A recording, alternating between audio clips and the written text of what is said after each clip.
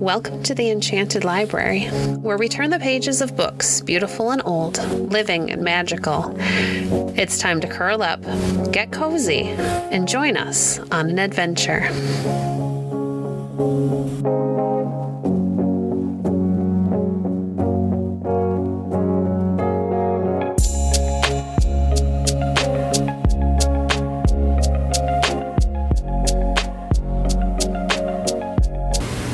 Today we're reading from This Country of Ours by H.E. Marshall. Chapter 24, The Story of Harry Vane. About this time, there came to Massachusetts a handsome young adventurer named Sir Harry Vane. His face was comely and fair, and his thick brown hair curly and long, so that he looked more like a cavalier than a Puritan. He was, in fact, the eldest son of a cavalier, one of the king's chosen counselors. But, in spite of his birth and upbringing, in spite even of his looks, Harry Vane was a Puritan. And he gave up all the splendor of life at court. He left father and mother and fortune, and came to New England for conscience' sake. Sir Henry Vane hath as good as lost his eldest son, who is gone to New England for conscience' sake, wrote a friend. He likes not the discipline of the Church of England. None of our ministers would give him the sacrament standing. No persuasions of our bishops, nor authority of his parents could prevail with him. Let him go. As soon as Harry Vane arrived in Massachusetts, he began to take an interest in the affairs of the colony. And, perhaps because of his great name as much as his fair face, gray-haired men who had far more experience listened to his youthful advice and bowed to his judgment. And before 6 months were past, he, although a mere lad of 23, was chosen as governor. A new governor, you remember, was chosen every year. At home, Harry Vane had been accustomed to the pomp and splendor of courts, and now he began to keep far greater state as governor than anyone had ever done before him. Because he was son and heir to a privy councillor in England, the ships in the harbor fired a salute when he was elected, and when he went to church or court of justice, a bodyguard of 4 soldiers marched before him, wearing steel corselet and cap, and carrying halberds. He made, too, a sort of royal progress through his little domain, visiting all the settlements. But although begun with such pomp, Vane's year of office was by no means a peaceful one. He was young and inexperienced, and he was not strong enough to deal with questions which even the oldest among the settlers found hard to settle. Yet, with boyish presumption, he set himself to the task. And although he failed, he left his mark on the life of the colony. His was one more voice raised in the cause of freedom. His was one more hand pointing the way to toleration.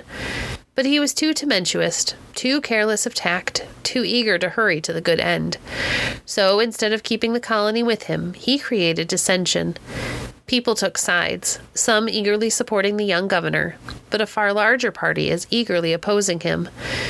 So, after 9 months of office, Harry Vane saw where he had meant to create fair order, his hand only created disorder. And, utterly disheartened, he begged the council to relieve him of the governorship and allow him to go home to England.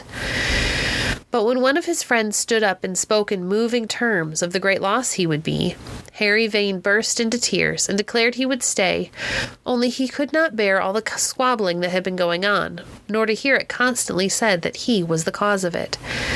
Then, when the council declared that if it was the only reason he had for going, they could not give him leave, he repented of what he had said and declared he must go for reasons of private business, and anything else he had said was only said in temper.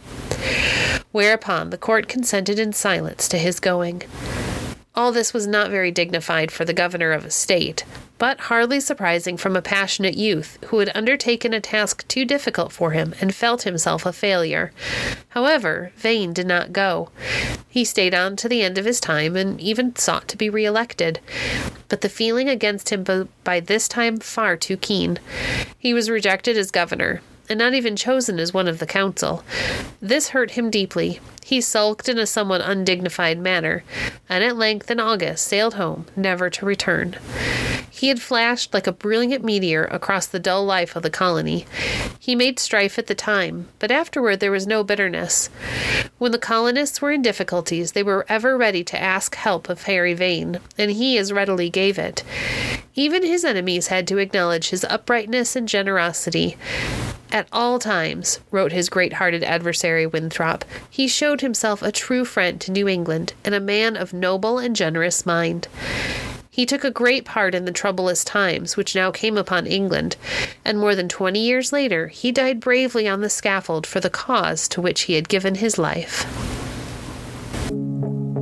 Thank you for joining us today. If you enjoyed today's episode, please leave a review on your favorite podcast platform and share our podcast with a friend. Visit our website at www.enchantedlibrary.net to see our past books or to connect with us on Facebook. If you'd like to support the work we do, you can visit our Patreon page at patreon.com/enchantedlibrary. We appreciate your support. Until next time, friends, happy reading.